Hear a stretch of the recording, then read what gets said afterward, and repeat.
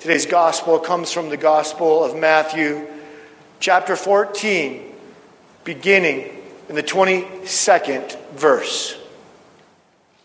Immediately he made the disciples get into the boat and go before him to the other side while he dismissed the crowds. And after he had dismissed the crowds, he went up on the mountain by himself to pray. And when evening came, he was there alone. But the boat by this time was a long way from the land, beaten by the waves, for the wind was against them. And the fourth watch of the night, he came to them walking on the sea. And when the disciples saw him walking on the sea, they were terrified and said, "It's a ghost." And they cried out in fear. But immediately Jesus spoke to them, saying, "Take heart, it is I. Do not be afraid." And Peter answered him, "Lord, is it you? Command me to come to you on the water." And he said, "Come." So Peter got out of the boat and walked on the water and came to Jesus.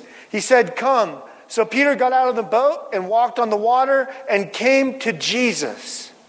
But when he saw the wind, he was afraid and began to sink. He cried out, "Lord, save me."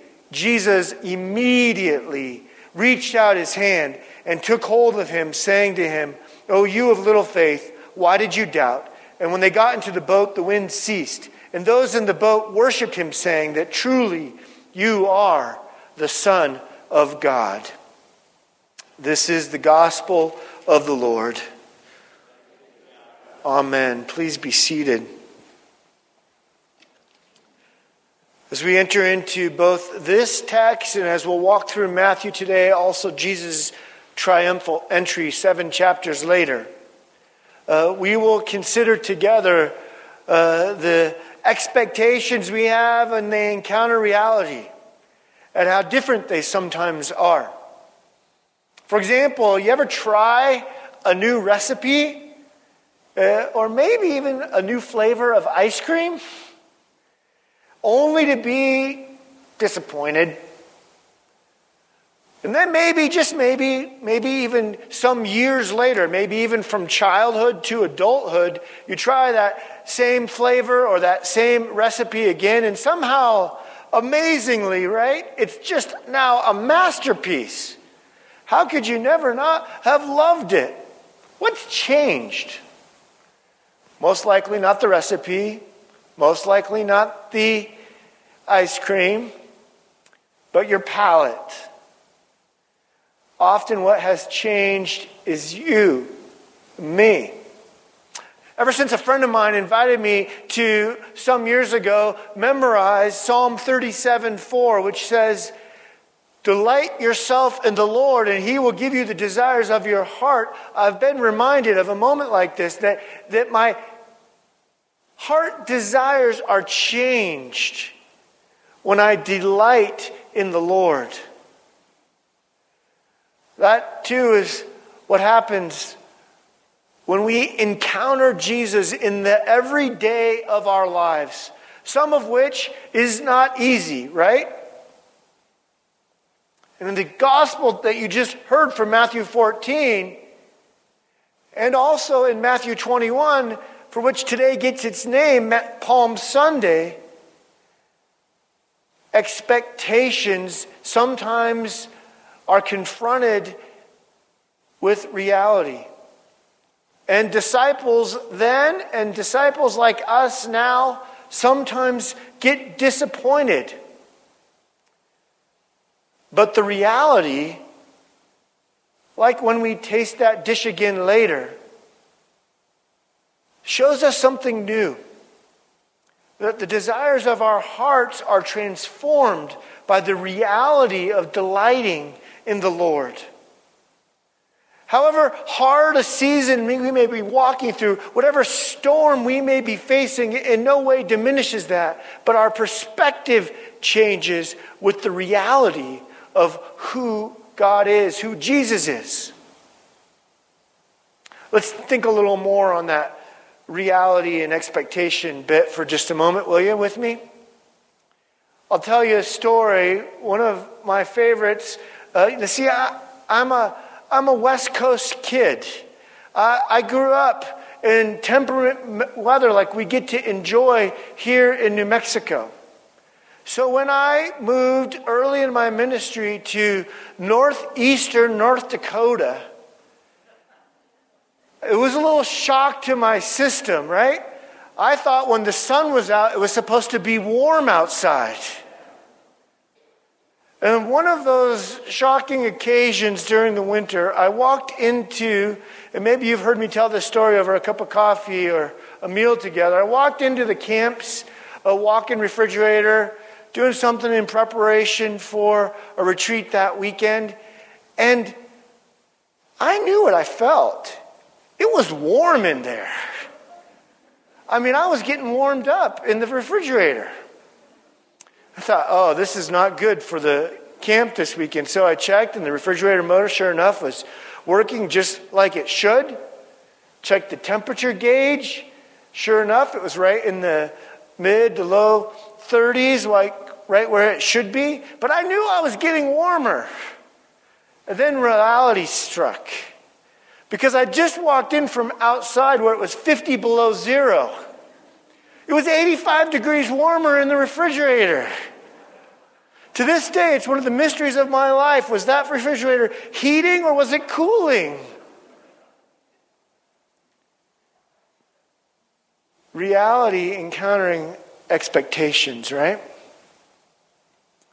Listen, life is hard. I don't need to tell you that. Life was hard for Jesus. And life is still hard for us today. And as we see what God does as He encounters our reality with His reality in these texts, we'll soon discover that the reality of who Jesus is might not change the temperature outside. It might not change the recipe, but it will change us. His reality will overtake our perspective, even our expectations. And even in the midst of hardship and difficulty, move us from fear to faith, from heartache to hope, even peace, like we never imagined before. And so like a film or a TV show will often do, going back and forth in time to understand what's really going on, we're going to do that in the text today.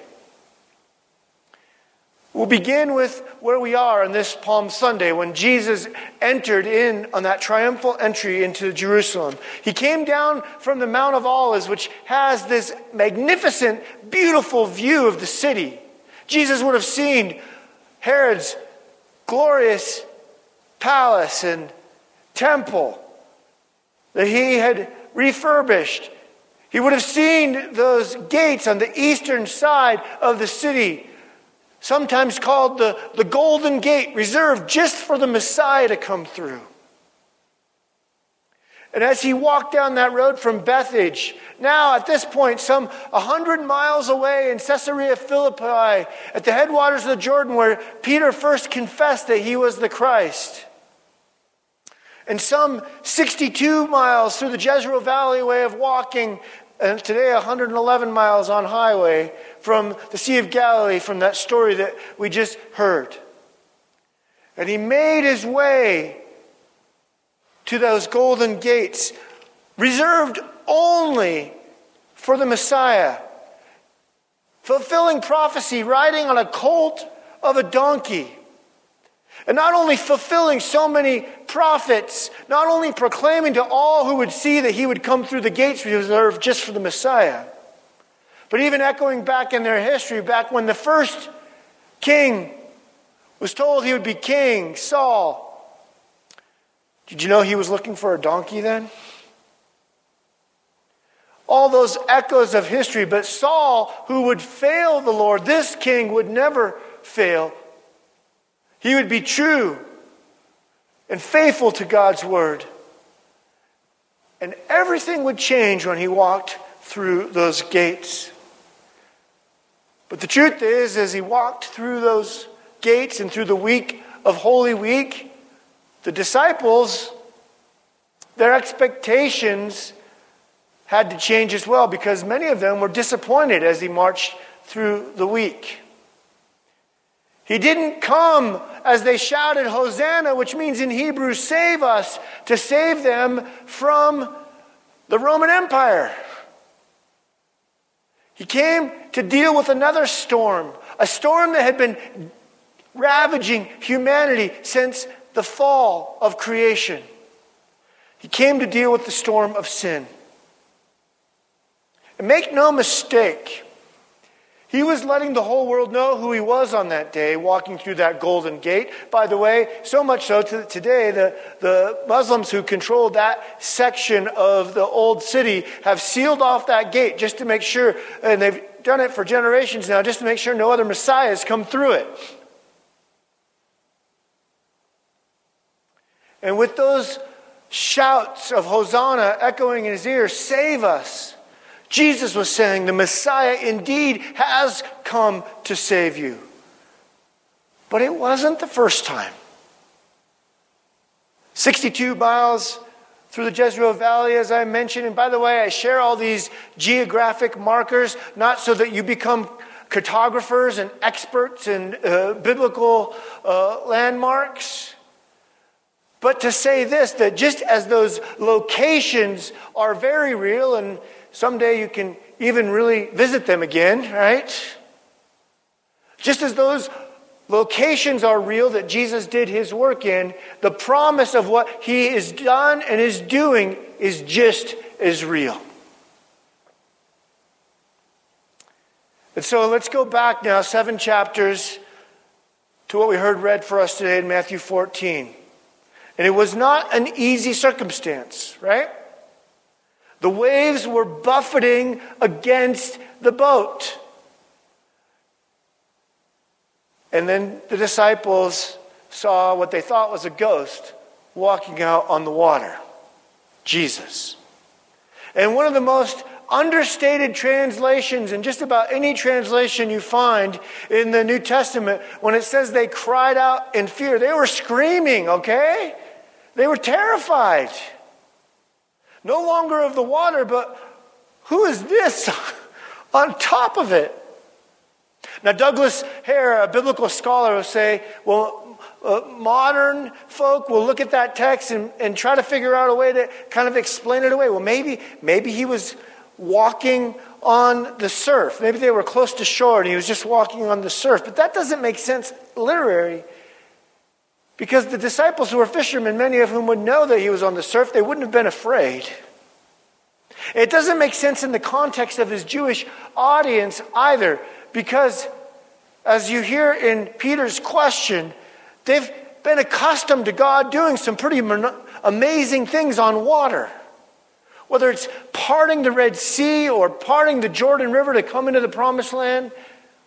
And even though there are several texts of God being on the sea, Peter realizes, he said, after Jesus says, it is I, he uses this important phrase, ego eimi, that takes us all the way back to the Exodus when God says, I am who I am. He's letting the disciples know in no uncertain terms, or as that same scholar will point out, what theologians call a theophany, that is the God showing up.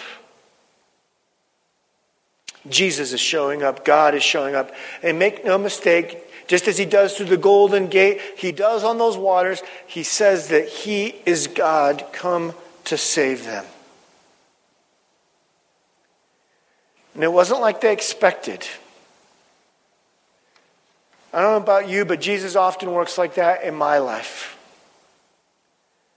Oftentimes, the waves that are buffeting against me don't go away. And they didn't for the disciples. But Jesus overshadowed that fear and brought faith as he walked on the water that day. And unlike the bumper stickers that say only one walked on water, it's not true. There were two. And he bid Peter to step out in faith on the water with him. And Peter did. He most certainly did. But like you and like me, it wasn't long, and he looked down at those waves, and he was afraid again, and he began to sink. Those waves often in our life, those storms that we face, they don't go away. They're with us in many different seasons. But what we hear in this text is that Jesus is there with them in the midst of the storm, on top of it, and in faith in him, they will not sink. But what happens when we get overshadowed by the storm? When all we can think about is the hardship, and it's real. Those waves were buffeting against the boat. The hardship that we face. Well, we here too see Peter. He began to sink. And what did Jesus do? Did he give a 3-point sermon on why he shouldn't have looked at the waves? No, the sermon came later. First, the Bible says he immediately reached out his hand and saved him. Even in doubt, Jesus reached out his hand and saved Peter. God does that for you and for me when we're overwhelmed by the storm that we're facing and we think we're going to sink, and he immediately reaches out and saves us. He changes our perspective. The storm doesn't go away. The cold doesn't go away. The recipe doesn't change. But Jesus is there and we are transformed. Now look, sometimes we're disappointed. We thought it meant that when we became a Christian that the storms would all go away. Not true. Pastor Michael Keller said that sometimes disciples are let down by Jesus, and they certainly were throughout Holy Week, right up until they began to understand what he was doing on Easter morning. The disciples were disappointed, Keller says. We come oftentimes to a Jesus to fulfill us in the way that we want. Keller will say, I'm not the king you expect. That's what Jesus says. But Jesus will say to us, I am the king that you need. In Ephesians chapter 3, verse 20, we're reminded now, to him who is able to do far more abundantly than all that we can ask or think or even imagine, according to the power at work within us. He isn't always the king that we want of our own creation. After all, we don't get to tell the king what to do. But he is the king that we need. According to an ancient legend, a man became lost in his travels and wandered into a bed of quicksand. Confucius saw the man's predicament and said, it's evident that men should stay out of places such as this. Next, Buddha observed the situation and said, let that man's plight be a lesson to the rest of the world. Then Muhammad came and said to the sinking man, alas, it is the will of God. Finally, Jesus appeared on the scene and said, take my hand, brother, I will save you. Jesus immediately reaches out and saves us in the midst of the storm. He proclaims, ego eimi, I am who I am God. He proclaims as he enters into the gates, the golden gates in Jerusalem, I am who I am, I'm Messiah, come to save us from our sin. Our expectations need to change based on the reality of who Jesus is. And what about you? What about your life? Has it not been what you expected in following Jesus? But have you been paying attention to the king that you need? Jesus is king. Jesus is your king. And we don't get to tell the king what to do. We get to follow him wherever he leads. Woodrow Wilson is quoted as saying, I would rather fail in a cause that will ultimately succeed than to succeed in a cause that will ultimately fail. It may sometimes seem that the failures in our life will overtake us, but remember, we have the king that we need who is with us. It may not change your circumstance, but he will change you. As one scholar, Clowney, reminded us, when we are baptized, as you will be, Selah and Annika, today, when we are baptized into the name of the Father and Son and Holy Spirit, we are proclaiming that Jesus is Lord. Jesus is our King. And so we follow him in the waters of Galilee. We follow him through the streets of Jerusalem. We follow him into our daily lives. And we orientate our lives on what will ultimately succeed by being aligned with the ultimate, Christ Jesus, our Lord, the Messiah, who we shout Hosanna to, King of Kings. And as we heard in Psalm 16, we can pray to, preserve me, O God, for in you I take refuge. I say to the Lord, you are my Lord. I have no good apart from you. Or as Eugene Peterson translates that same text, keep me safe, O God. I've run for dear life to you. I say to God, be my Lord. Without you, nothing else makes sense. Friends, following Jesus is not easy. Life is still hard. But when the reality of who Christ is present in your life, he changes everything. Regardless of your expectations, regardless of the storms, regardless of the brokenness of our lives, the waves of life may be strong, but Jesus reaches out and he is greater. Let him change your palate, because the feast that he sets before us is more than you could ever imagine. Listen, I know the waves are still there for all of us, but we can run to him for dear life because he's come to us. Praise him, shouting, Hosanna to the King of Kings. Save us, Jesus. Jesus is the King that you and I need. And so we pray and we praise. Hosanna to the King of Kings. Amen.